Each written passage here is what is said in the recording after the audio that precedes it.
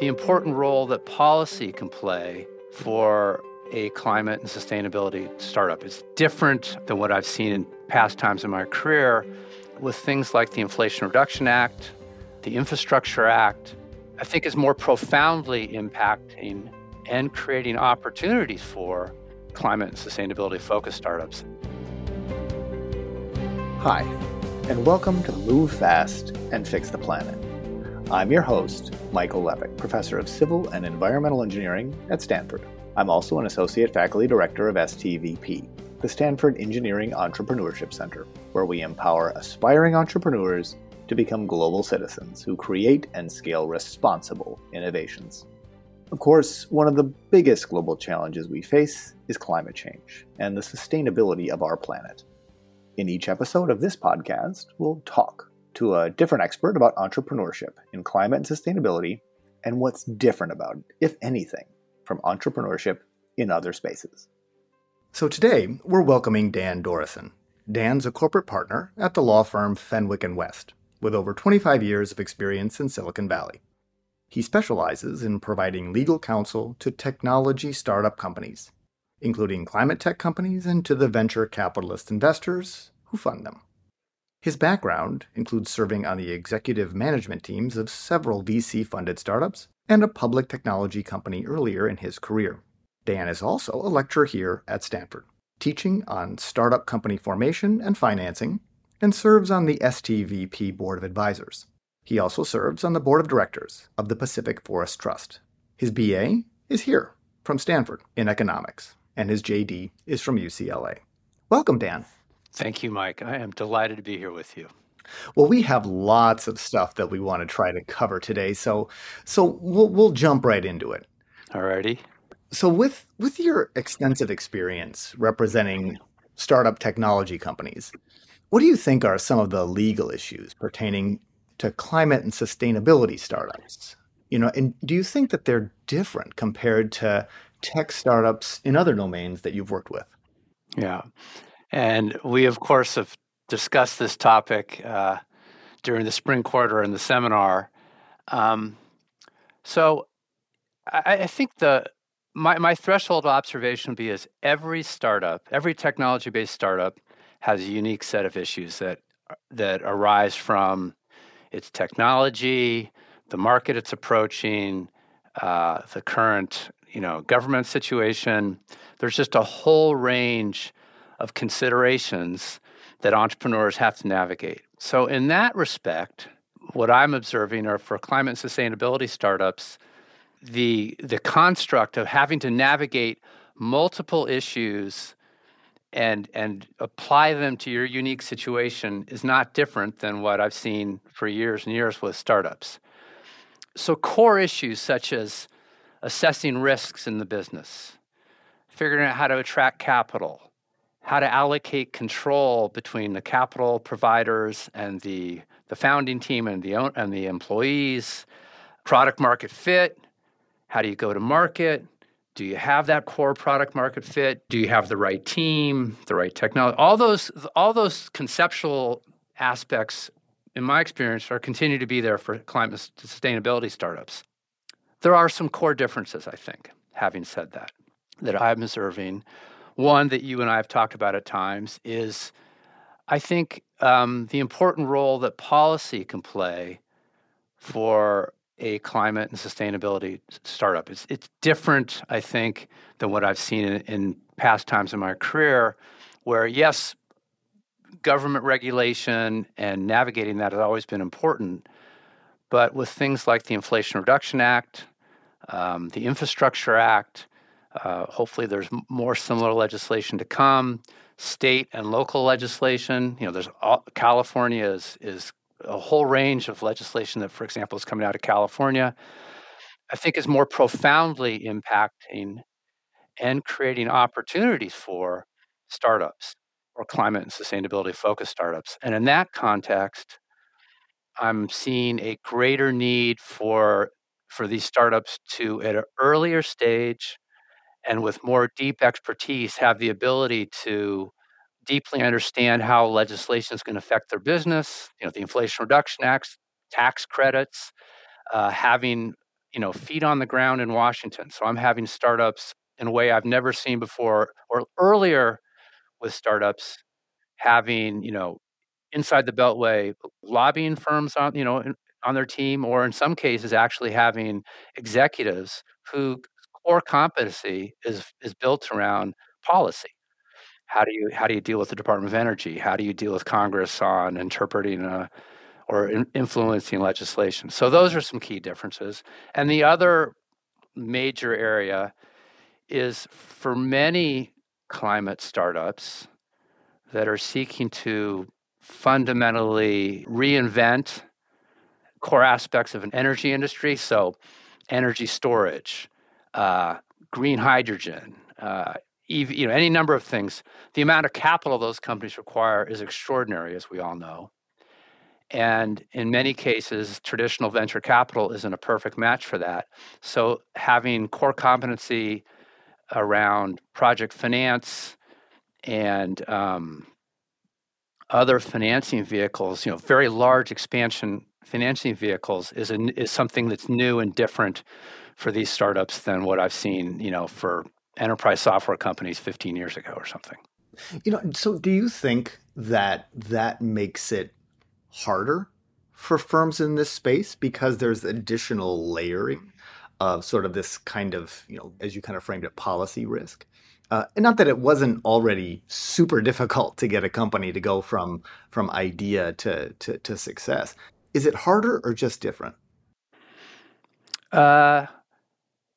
Different. I mean, I think as Tina Seelig says, it's an opportunity, right? Challenges are also opportunities. And I'm seeing lots of companies either, leverage, again, we'll just focus on the Inflation Reduction Act for a moment, leverage the opportunities created by, for example, particular production tax credits or investment tax credits that create opportunities in their go-to-market, in their product market fit, that lead them to craft how they might run their business, leveraging those opportunities. But at the same time, absolutely, there are challenges, right? Having the vagaries of how those will be interpreted. And then, this probably gets beyond the scope of this conversation, but, it's politics. Mm-hmm. It can change. There are multiple agendas going on in a piece of legislation like the Inflation Reduction Act. Yes, it's trying to, look at it just its title. It was titled as inflation. It does a ton around climate, but it also has a strong bent towards improving labor conditions and revitalizing particular economic zones that perhaps maybe had coal plants in the past. So challenges and opportunities both. I want to drill down a little bit on one of the comments that you made about startups in this space getting into the policy space maybe earlier than you would have thought previously. For startups that are thinking about the space, is it ever too early to interface with K Street? It's a great question. Of course, K Street being the absolutely. No, for policy lobbying and Policy Avenue in Washington, D.C. I don't think so. I mean, I'll give you with the caveat that such consultants are not cheap, and capital efficiency is an incredibly important part of any venture-backed startup. Absolutely, but I guess another take on this is climate means so many things. It's like saying I'm focused on tech. There's just many aspects and attributes and problems and opportunities in the world of climate and sustainability that entrepreneurs can approach through the vehicle of a new venture, raising capital to solve a big problem that they identify. And for some of those companies, it is truly, they're going to need to figure out how to raise $500 million over time and reinvent the way that cement is made, a world that I know you know well, or solve the riddle of clean hydrogen, what have you.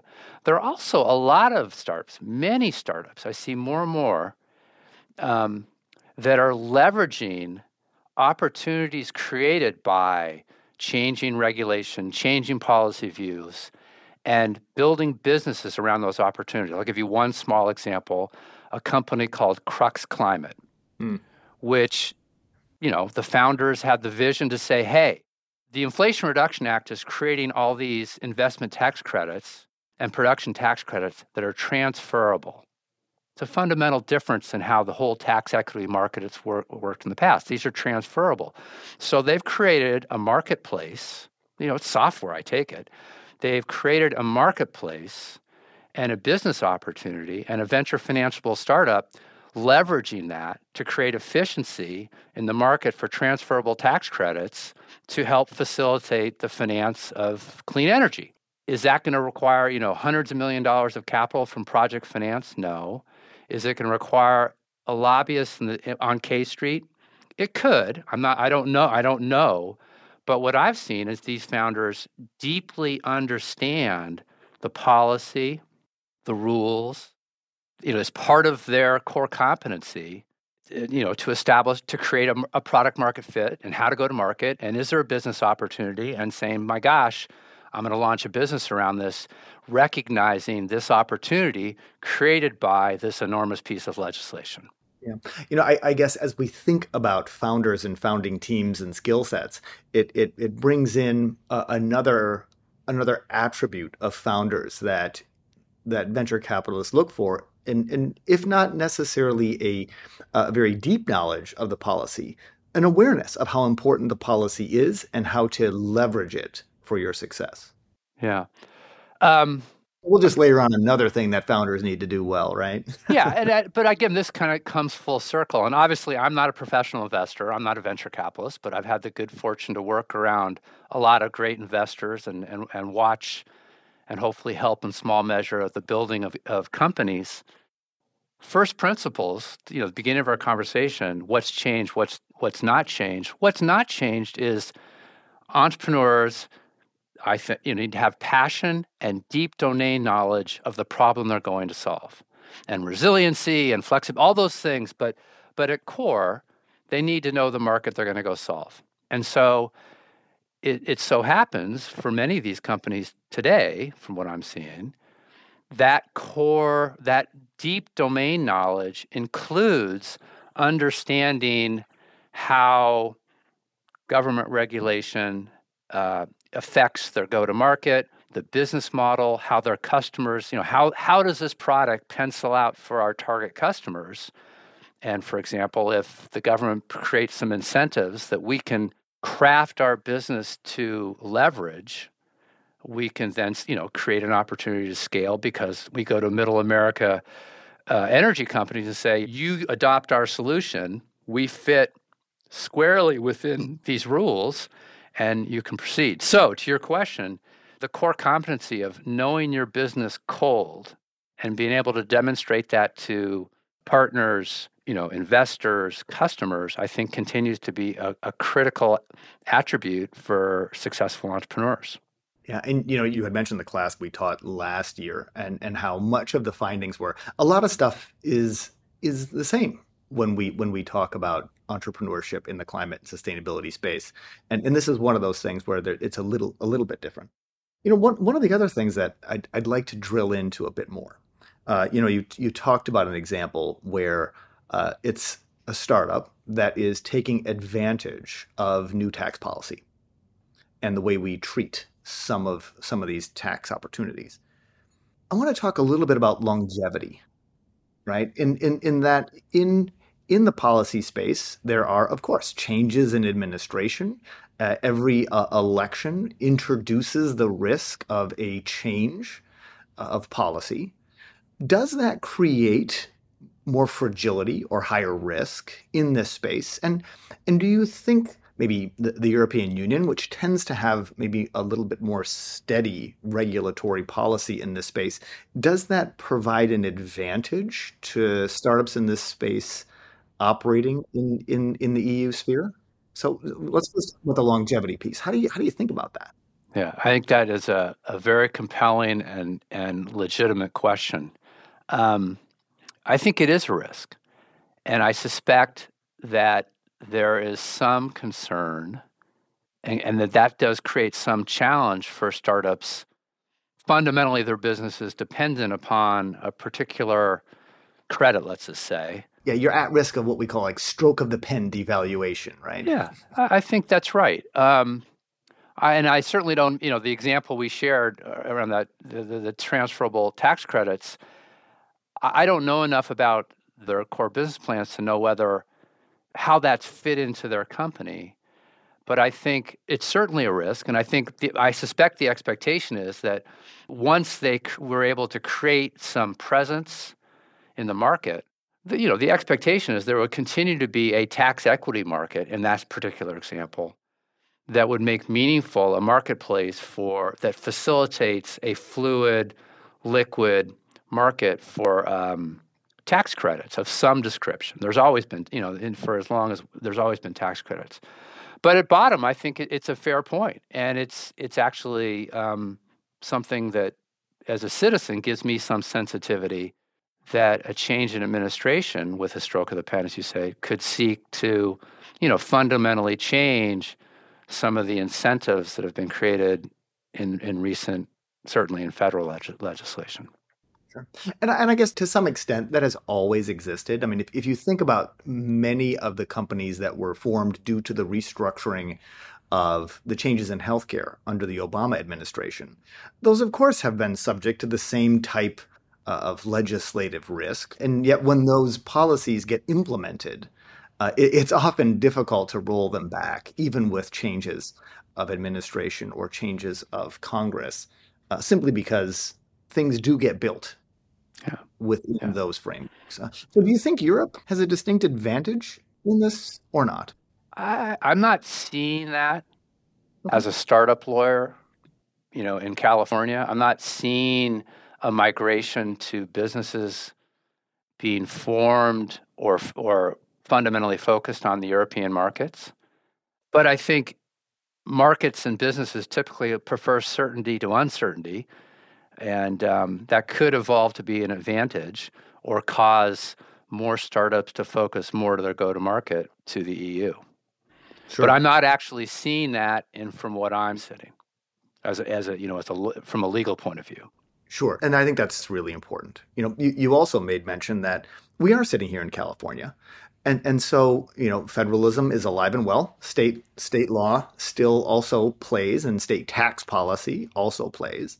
Yeah. And being one of the world's largest economies, do you think California law has a place to play in trying to incent climate and sustainability focused startups in a way that is meaningful here in the United States? Yeah, I mean, again, this is certainly, right now there is pending in California 2 large pieces of legislation around climate disclosure and description of climate risks that are, as I understand it, sitting on the governor's desk. Again, I don't think this is a startup lawyer issue per se, but certainly it shows California, trying to take a leadership position. And I suspect that is rippling through, again, coming to our conversation here, leading entrepreneurs to see opportunities to leverage legislation like that and the momentum that they may create nationally. So, for example, there are any number of startups out there that are not boil the oceans technologies, but they're not. It's not as if they need to raise $500 million or something, but are saying we're going to create a platform, a solution for assessing your climate footprint, for assessing your reporting of climate risks as according to whether it's the SEC's rules, which eventually are going to come. It's just we've all been waiting for, I guess it's coming up on a year and a half or more, and California rules and EU rules. So again, to me, an observation I would make is that this highlights classic first principles of, for what I've seen in my whole career with entrepreneurs launching high growth venture capital finance startups, is seeing an opportunity in the market created by some market need, reporting your climate disclosure, and creating businesses around that, built around deep domain knowledge of Scope 1, Scope 2, Scope 3, carbon footprints and what have you. Yeah, and I think you're spot on in that anytime we see a shift, whether it's a market shift, a regulatory shift, a technology shift, opportunities get made. But that doesn't mean that the fundamental principles of building a startup and knowing your customers and providing value have changed. Yeah. Those are still core. Yeah. And I think hearkening back to the course last spring, I agree that there are differences. I don't think one can make light of that. But I do think some of the core entrepreneurial qualities, passions, and focuses that come out of STVP, for example, continue to be core to what, allows people to create great solutions from nothing. Yeah. To say there's a problem, I feel passionate about it. I'd like to go solve it, and I'm going to do it through the vehicle of this new business enterprise. Absolutely. One of the things that we have touched on a couple times already is multi-stage financing, right? And the multi-stage financing process for startups that are focused in this space can be intricate. What do you think from a legal standpoint are some of the things that founders should think about in the differences around multi-stage financing? And that can go from like pre-term sheet negotiations to closing of institutional rounds, and even beyond that as it makes sense.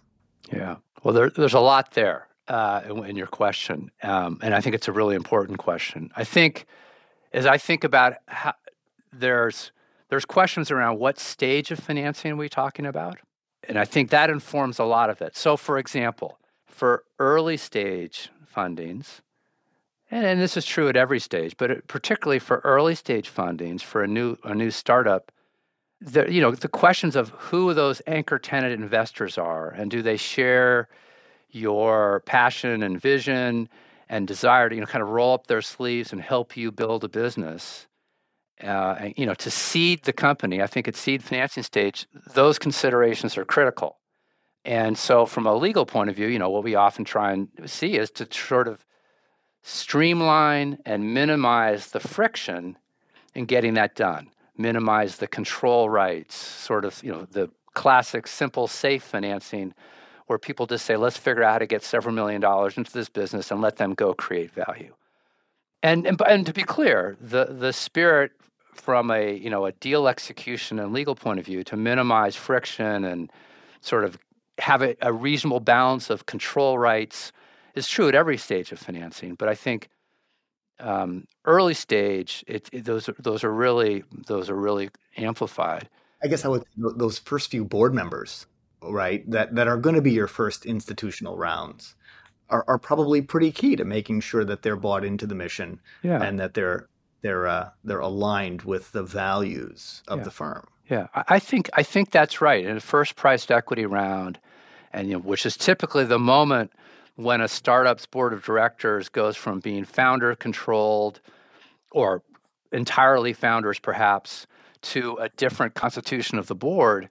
I think those are really important questions. And it's one of those things where it's hard to who would disagree, but having investors who are deeply committed and really leaning in on what it is you want to accomplish and being more than balance sheet cash, I think there's something to that. I think I do.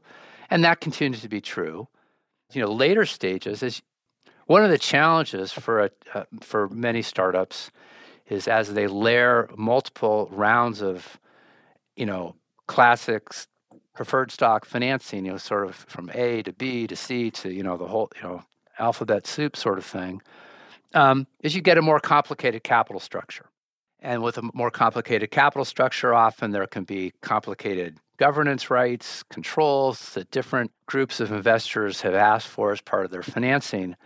So that creates much more complexity, which and differing economic interests that can occasionally create friction in sort of how a company moves forward. And so those become, the later financings then can become obviously more complicated and time-consuming.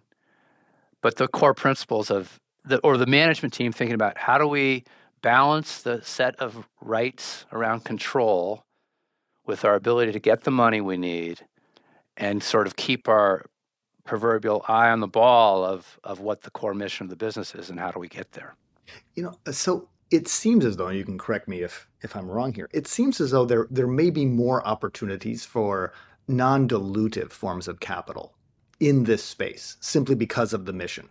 And so whether that is guaranteed government loans, whether that is a variety of other quasi-philanthropics, right? So does that complicate things for startups where you have all of these different sources of potentially non-dilutive capital? Or I mean, it seems like a good idea because it's non-dilutive capital, but does it make things easier or does it make things harder when you talk about running Yeah. No, I don't know if I'd use easy or hard, but I think, again, it's an opportunity. It's a big opportunity. And certainly seeing a lot of that, both companies getting philanthropic investment, concessionary, whatever one what calls it, but capital that might have other objectives than, I want to see a 10x return. So I think that is real. Ditto, government grants, certainly many companies going after, government grants. So to take that for a moment, applying for a large DOE grant is a major undertaking, right? It's a core competency that's many, startups in the past didn't, maybe you did an ARPA-E grant application at the founding stage and it was a pretty straightforward process and the founders kind of figured out how to get done. On the other hand, I can think of a couple startups where there is somebody on the management team who has spent an extraordinary amount of time applying for a DOE loan. And the process is quite extended. A startup I'm involved with has done it, and it's a multi-million-dollar effort to write the proposal effectively. Yeah. So you've witnessed it firsthand from your involvement with that company, I suspect. And it sort of doubles down on the need to have policy, whether you call it expertise or focus, but it's, you're developing relationships with people that are, involved with that loan. So if you have, if you're part of the discussion when DOE is trying to describe how they want to write the requests and what should be the priorities, and you're invited into that discussion, you can help inform and influence perhaps the direction of how it goes. But yeah, they're very complicated processes. And then on the philanthropic, what I've seen is it's perhaps a little bit simpler to get it done. But there's always elements, kind of a layer down. There's different reporting, right? Maybe the philanthropic wants to know you're going to use this capital to do a particular project in a particular geography. And, accounting for that and tracking that and making that match up with your Sand Hill Road investors, usually, so far, these things are playing out, seem to work, but we'll see. And there's even a seemingly nascent, almost cottage industry of organizations who promote themselves as holding themselves out to young startups as let me help you go scurry through the nooks and crannies of local, state, federal, perhaps EU rules and legislation to help you find pockets of money that you can go, non-dilutive financing that you are well suited to get. Yeah. So investors love just cookie cutter corporate structures, things like this. There's a reason why everybody incorporates in Delaware and all those other things, right? Is a B Corp a suitable opportunity for a startup? First of all, what is a B Corp, Dan? So a B Corp is actually goes through a certification process with an organization that administers, sort of blesses that you do certain things in an appropriate way. I'm not bumping into B Corps per se as much as I am seeing businesses form as public benefit corporations under Delaware law, which is a pretty low friction, simple approach. I'm seeing more of that, and that's not a problem.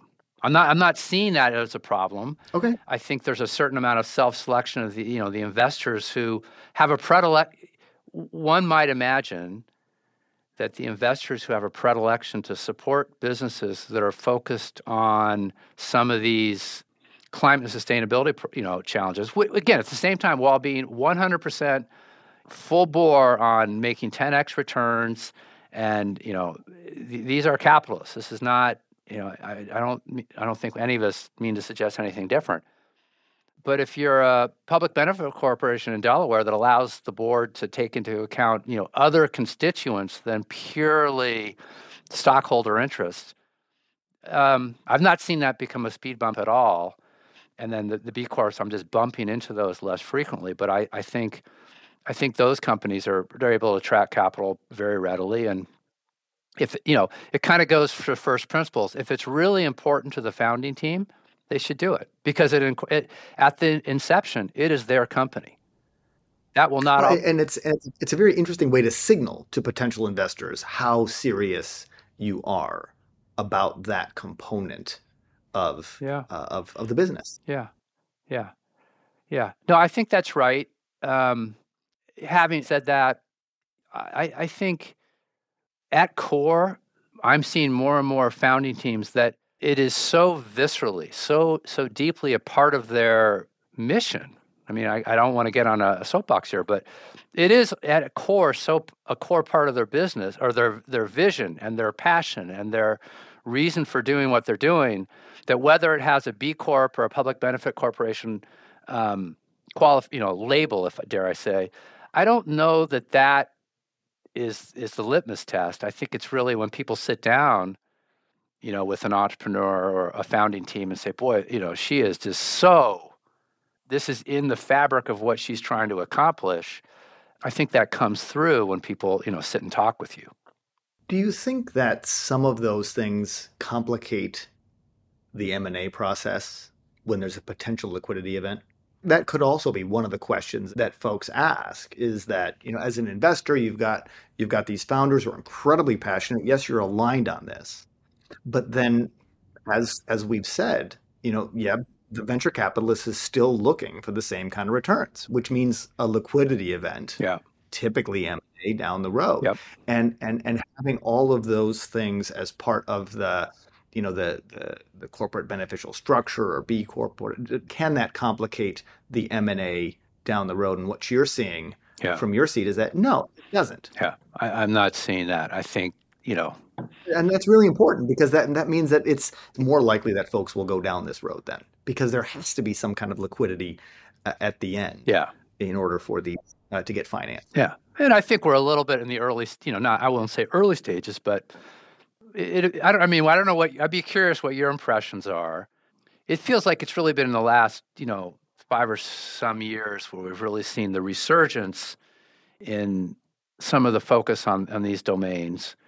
And, the cycle for some of these companies is longer. So I think there's a lot of M&A yet to come, but I'm certainly not seeing anything that indicates that, for example, being a public benefit corporation would somehow put the skids on a buyer's enthusiasm to, buy a company or say, well, we discounted your value because of your corporate structure. I've not seen that, at least from where I sit. Yeah, I think you're spot on there. I think in the clean tech 2.0 kind of phase as we are right now is still a little bit new in order to be able to really see if there's an impact in the M&A or liquidity event space. Yeah. We're not quite to that part of the cycle yet. And I think it's going to be fascinating to see what happens. Yeah, right? I'm excited to see what unfolds or continues to unfold. As we sit here and talk about, early stage financing and then M&A and liquidity events, you have helped a lot of companies go from formation all the way to exit. And so if we think of the life cycle of a tech startup that's kind of in this space, is that life cycle different? And we've talked about a few things here and there, but overall, is the life cycle that different? And is the end goal any different? Yeah. So I think there's two pieces there. I think the life cycle probably is, again, for some companies, trying to fundamentally, again, I'm not a scientist or a technologist the way, an engineer as you are, but fundamentally to reinvent the way we create energy or the way we grow food. Well, I think the life cycle could be quite long for those companies to form, perfect technology, prove out technology, and scale in the market. Could be a long time. And that raises a whole set of issues that I think really steer us towards, saying, boy, entrepreneurship might look pretty different in this world. So I think it is longer. And I'm actually seeing some startups, as a just an anecdotal, move from 4-year to 5-year vest schedules, which we saw in 1.0. Wow. Yeah, I've seen really seriously consider moving back to over to a longer vest. To the question of the end goal, that I don't know that that's a uniquely legal question. So I'm sharing, these are like some of my other comments. I think these are more observations from somebody who is an active supporter of people launching businesses in this domain. What I'm seeing, and one is one of the things that I am most excited about, is people, often young, honestly, coming out of a university or what have you, with a greater belief and passion for the end goal. Or, a strong, the articulation of why I'm doing this and the problem I think I'm solving and how important it is to me and how I communicate those messages to the world, on my website or what. That end goal is being, I'm seeing that more strongly stated than perhaps I did in the past. A much more, people saying that this business, we're doing this because we see this huge problem and we want to make a dent in this problem. And I think that's compelling. So I don't think that's a legal issue. I think that's, so as a citizen's observation, but I am seeing that. And I think that is encouraging to me, that there's people that, are using their skills and their expertise and their energies to, solve problems that may benefit, many, many, many people in a very broad way. Yeah. So Dan, as we record this, we recently had UN Climate Week in New York, and I know you were in New York for UN Climate Week. Did it feel different? Was it the same? Was there things that you were excited about from Climate Week that you'd like to share with us? There's a lot of information out there of people's views and summaries of Climate Week, so I won't try and trump all that. I think for me, being in person with many of the people that I'm involved with is always a great thing. Seeing that level of focus in one place at what time and is compelling. I think that the question is this going to move the pile, and are we doing things that really going to matter? I personally think it does. So I found it a very productive week, covering just a whole range of topics. So I came away energized, not discouraged. Well, so before we finish, we have a little segment that we like to do at the end called 4 to Fix the Planet. All right. So it's a series of questions that we ask all of our guests. All right. You ready? I'll try. All right. So what's on your bookshelf, your playlist, or your feed right now? Boy. Okay. Reading. I've just been reading. Actually, so I read a couple books on water and sort of back to back. Cadillac Desert and Dreamt Land by Mark Antrax. And one is sort of the history of water in the West, and the other is more of the role of water in California in the Central Valley. Fascinating. Sometimes you hear the expression that if climate is a shark, water are the teeth, and I think there's something to that. So that was very interesting. And then I make it a habit. There's so many great daily or weekly email blasts and ways to get smart on a whole range of things. Canary Media, I always find, 4 days out of 5, one of their articles is relevant to something I'm doing. Climate Tech VC, I think the work they're doing is, I always come away from reading one of their things smarter than I was before. Rocky Mountain Institute, again, same thing. So there's just, all those are make me better every day. The water issue, both in the Western United States and in California, is such an interesting confluence of legal questions. Oh, yeah. Because water rights are a legal question, but also a physical question, that water is a physical resource, and therefore you can only do so much with it. And the way that it is an annual resource, it's cyclical, and that it just is such an interesting topic. Yeah. All right, number 2, what's keeping you up at night? Are we gonna get there? I mean, again, this is. I believe there's a problem. I wonder if we'll get to 1.5 or anything near it. And I guess an adjunct of that is, there's such in so many instances, there's such a kind of a free rider problem in a lot of this, and making sure that the political appetite to continue to put our shoulders against this doesn't wane either domestically or elsewhere.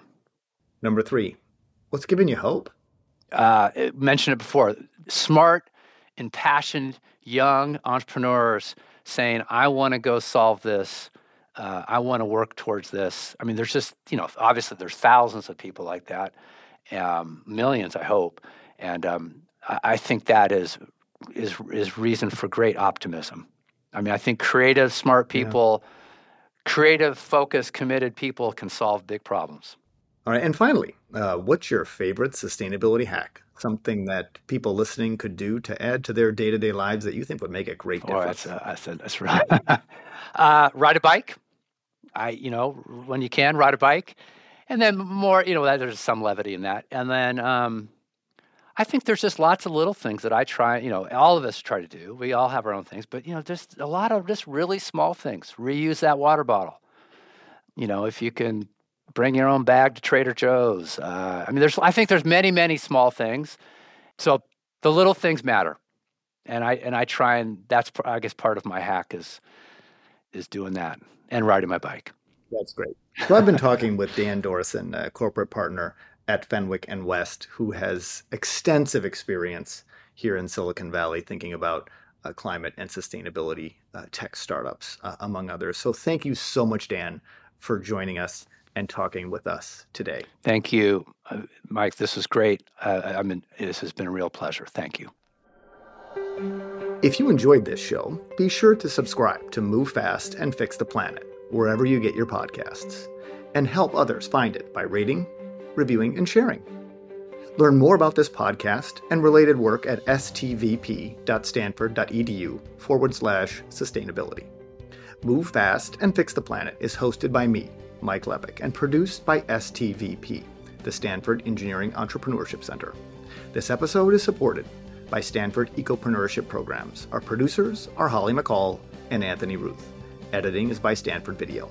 For more podcasts, interviews, and articles, please visit stvp.stanford.edu/ecorner.